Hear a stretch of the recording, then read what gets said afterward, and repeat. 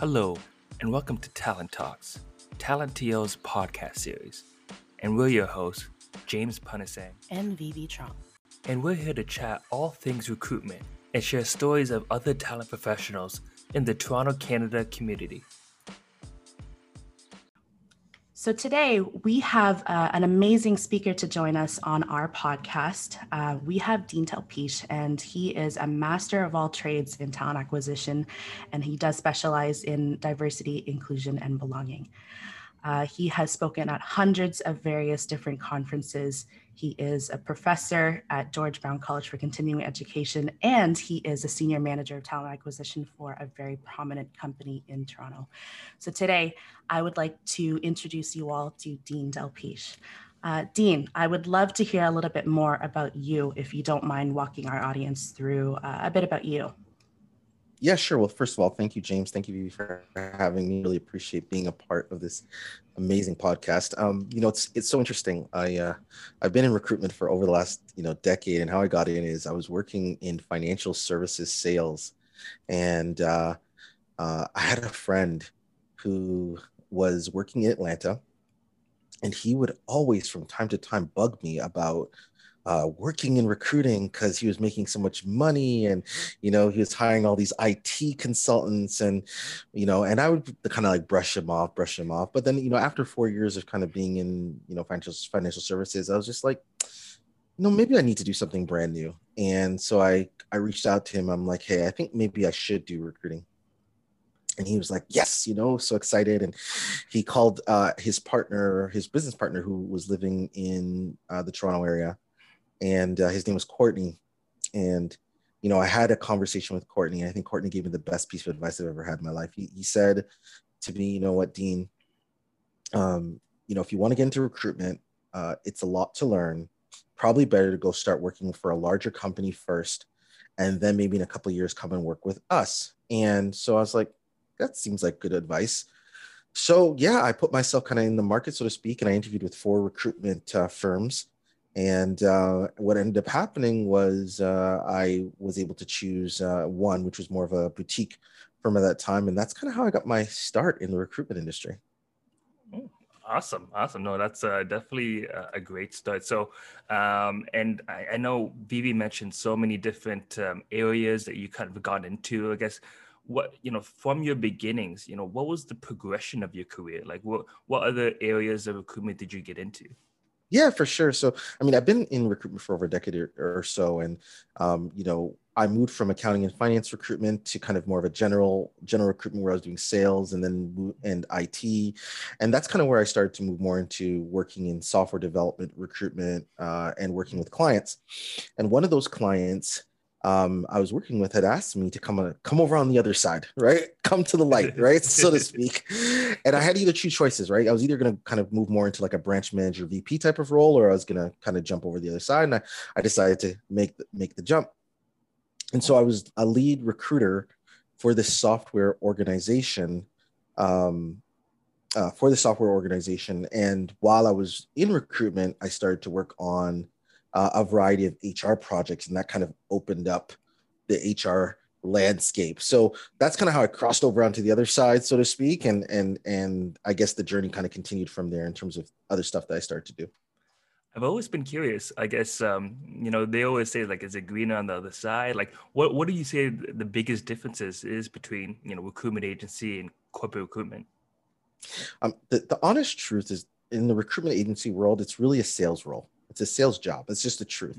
Even if you're recruiting talent or you're an account manager, it's still sales. You're trying to put someone in a seat, so to speak. Even though you're trying to understand client needs and everything like that, but the ultimate, you're compensated because of selling that seat, so to speak. Whereas I would say with, internal recruitment, it's more about creating value for teams. So you're recruiting talent to really, truly create value for teams, so that those teams can produce greater profitability at the end of the day, or, depending if you're for profit or not for profit, greater innovation, greater creativity, but all leading to a stronger business outcome. I think that's probably the best way. So it's a little different in terms of the mindset. Gotcha. No, no, that makes a lot of sense. And throughout your long tenured career, I guess, what would you say what your biggest accomplishment was? Yeah. Wow. I mean, there's probably a few, but I think I would say how I shifted my career would probably be an accomplishment. I never ever thought about it like that. So when I was working in the software company, I was working on HR projects. I started getting involved in employment engagement, and it was through employment engagement I started to see the differences from a perspective of diversity within males, females, how people answered questions, measurement, things of that nature. And what that made me do is I decided to go back to school, and I decided to do my master's in human resource management. And I think it was during that time, as I was doing my master's, I really recognized, how important the whole diversity inclusion conversation was. And I had a fantastic professor who, who really, really guided me. And, most of my writing was done in diversity and inclusion. And then I decided to take a certificate in leadership and inclusion at the same time at Centennial. And that really kind of pivoted, this kind of fresh career, you know what I mean? Where, Dean was known as the recruitment guy. Now Dean's starting to be recognized as this diversity inclusion, individual. And I think that was kind of a pivot. And I kind of look at that as, it's interesting that you said it like that. I never ever thought about it from an accomplishment perspective, and I've never told anybody this, but now as I think about it, I think it is like, you know what I mean? A way of kind of, pivoting into something new, but something you're passionate about, you know what I mean? And making sense of it also. I think, I would say that. That is amazing. Thank you for sharing that. Yeah, no problem. Especially being so exclusive to us and, being able for us to pick your brain a little bit. Well, it's you, Vivi, so you get the exclusiveness. Thank you. And I want to flip that a little bit, Dean. And I am curious, you've outlined what you would say is your biggest pivotal or biggest accomplishment in your career thus far. What would you say is the biggest mistake you've made? Oh, man. I don't know if I can give you that one, but I think probably especially in my, it's interesting. I'm one of those people where it's like more of like, no regrets type thing, but I would just say I probably could have chosen maybe better recruitment firms to work for. There were some that I didn't need to work for, and don't get me wrong. It's not that I worked for like a ton. It's just there were some that I probably could have skipped that one, if I'm being honest with you, just because of, the shady practices. But I think that's probably, I mean, from a professional standpoint, one of the things. But ultimately though, I think everything, if I really look at it, it all kind of led to the journey of where I'm at. So, I'm not upset about anything. Mm-hmm. Definitely. And I think with a lot of agencies, I tend to find that there are a lot of hit and misses. Mm-hmm. And as you mentioned, it's all about perspective, right? From an agency point of view, it's all about profit, making money. Whereas you're shifting a little bit more towards corporate recruiting, and it's really about growing the team, really finding that great talent. And in turn, that's the ROI in itself when mm-hmm. when you're focused towards a particular product. Exactly. I agree. Awesome. All right. So, one thing that I've always been really curious about, Dean, you kind of mentioned, why you got into D&I, and it's very respectful that it's something that you had recognized and going back to school.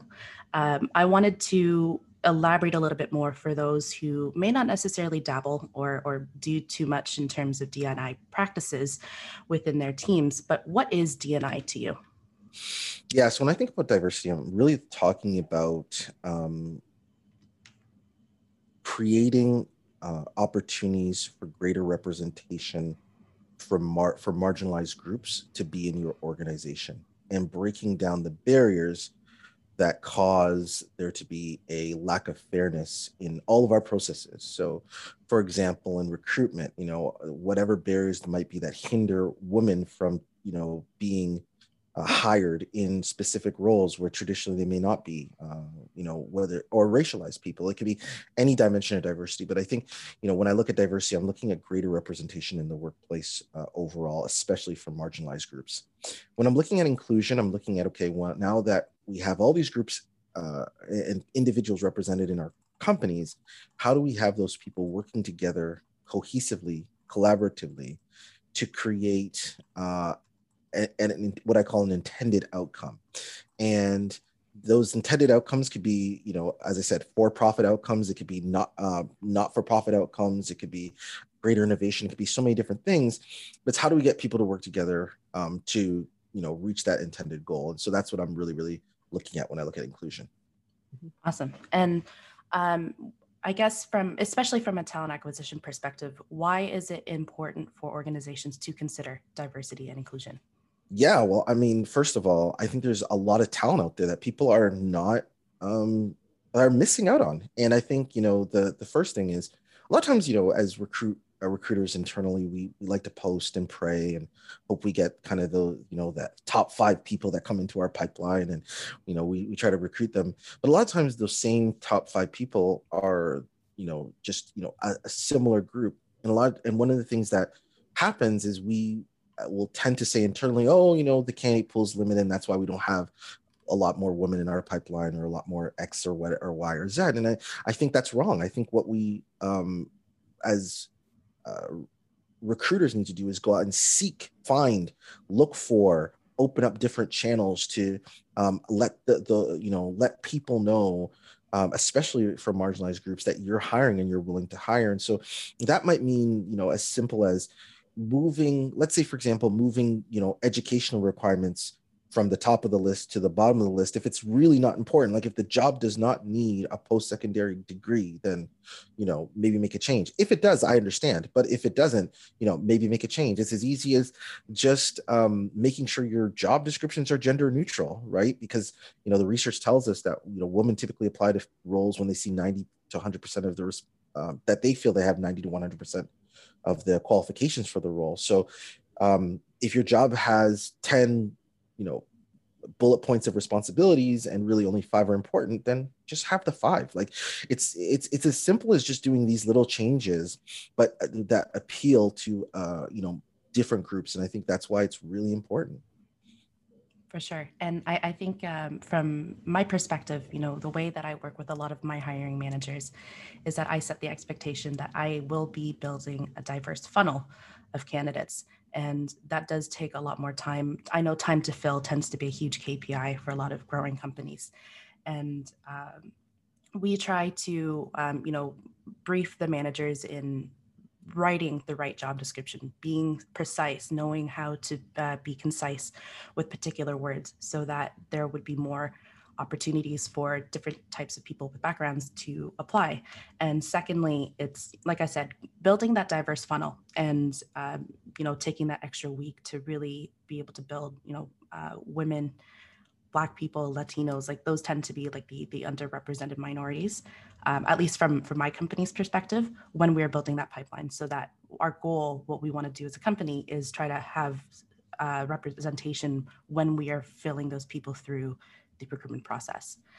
Well, the funny thing, Vivi, what we need to really do is multiply your kind. That's what we need to do. We need to multiply VVs all over the earth so that you can just be, it's really true. We need to multiply that mindset, right? Because there's not a lot of people that think like you, right? A lot of people that are working, especially in corporate recruitment, they want to keep their job. And so it's really more about, let's just get a candidate in the door. But not a lot of people are saying, listen, I want to build a diverse pipeline for you. Like, that's my goal. Like, so I want to multiply you. You're a rare commodity. Thank you. And you know what? I'm gonna give a lot of that credit to the leadership with my team. Everything gets trickled down in terms of our expectations. If I were to be working for a company that didn't support diversity and inclusion at all, I don't think I would have a say or a job, to be quite honest with you. But my manager, to the director, to our VPs, like, they are all aligned on our D&I goals, especially for this year. And it makes my job a lot easier when I have to speak to hiring managers who may not realize the benefits of having a D&I plan in our recruitment. Absolutely. Totally get it. Yeah. All right. So I would love to move into some questions from the audience. James and I have given out links to Nice. our members, and they do have a couple questions that they would like to answer, pretty general. But I think the biggest one here, we have Rachel from Toronto, and she asks, how have you balanced your work life as a professor, as a speaker, and as a manager? Yeah, and I do more than that too. So uh, I want to say the grace of God. To be quite honest with you, I'm still trying to figure that out in terms of balancing, Rachel. But I'll tell you something that I do. The first 2 hours of my day, I spend it working on me, and I do a lot of different things in that time, whether it's meditation, reading, fitness, and I wake up quite early, usually at 5 a.m. In order to do this. But it sets my balance, and I think that's extremely important for every individual to know. I think everyone needs that, right, in their lives. And before I kind of start my workday and kind of get that flow, the next thing that I'm really, really working on that I really had a hard time to do in life, but I think it's really important, is to-do lists. Have an actual list of things that you need to accomplish. And I think, to go even further, prioritize that list, because what you write down, it'll get, if you focus on it, it'll get done. And really, I think the third thing I do is I have goals. Like, I know where I want to go. You know what I mean? I know what I want to do. I see a kind of a vision of what I want to accomplish for me personally and in my life. And I try to achieve that. And probably the last, I know I said three, but probably the fourth one would be, there's some times you just got to take for yourself too, right? Shut it off. Some people may wonder why I don't respond to them right away on LinkedIn. It's because sometimes I just have to shut that thing off, like, you know what I mean, and not respond to nobody, right? Yeah. So sometimes you just need to take a break too. So those are some things that I suggest. Okay, awesome. So yeah, let's continue on. I also have George from Markham. He asks, what are the government or legal aspects of diversity inclusion that people should know about, I guess, here in Canada? Yeah, great question. So the basis of diversity inclusion in every workplace is based on human rights, and in Canada. And so, Ontario has an Ontario Human Rights Commission, a tribunal. Canada has a Canadian Human Rights Commission and tribunal. Plus, there's also legal aspects of them both. And every province has that. And believe it or not, these our human rights commissions and tribunals are all based on the Charter of Rights and Freedoms. And the Charter of Rights and Freedoms basically tells us that everyone is equal by law, and should have freedoms. And I mean, we can go into detail of that, but everything is based off of that. And I think, the whole concept of diversity inclusion is really based on that. And so people really need to understand what discrimination really means, what harassment really means, what these types of concepts mean, because you have advocacy if you face discrimination in the workplace, if you face any form of harassment in the workplace violence, and I think that is what people need to understand. And so being a human being, and this is the one thing that's really, really important to me, and that's why there's this intersection of diversity inclusion.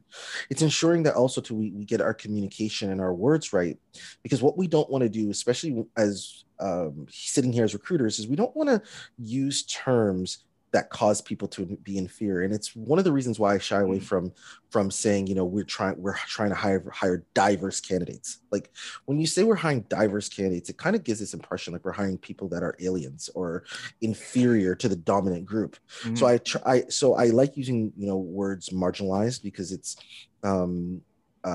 really, really speaking to the fact that, people are equity seeking or have been underrepresented in life.